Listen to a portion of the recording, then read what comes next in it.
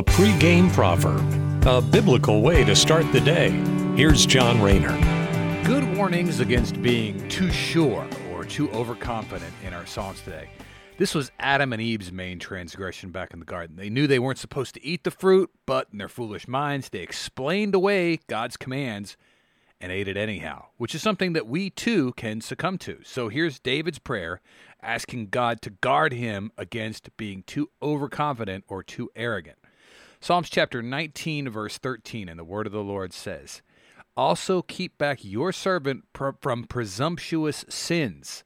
Let them not rule over me. Then I will be blameless, and I shall be acquitted of great transgression."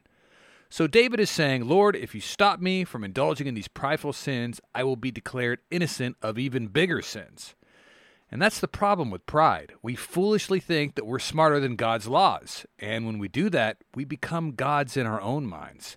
And when we put ourselves on an equal playing field with God, it's going to result in God humbling us, which is exactly what happened to Adam and Eve back in the garden.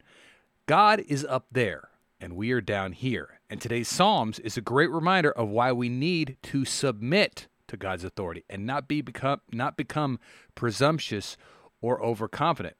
Because if there's one thing that angers God, it's pride. And it is a scary, scary thing to fall into the hands of a living God. So when we pray, let's pray against being prideful. Thanks for listening. Have a great day. Take care and God bless. The pregame proverb with John Rayner. Look for it on all podcast platforms and have it delivered to your smartphone. The pregame proverb. Proud partners of The Bar, the Biblical and Reformed Podcast Network.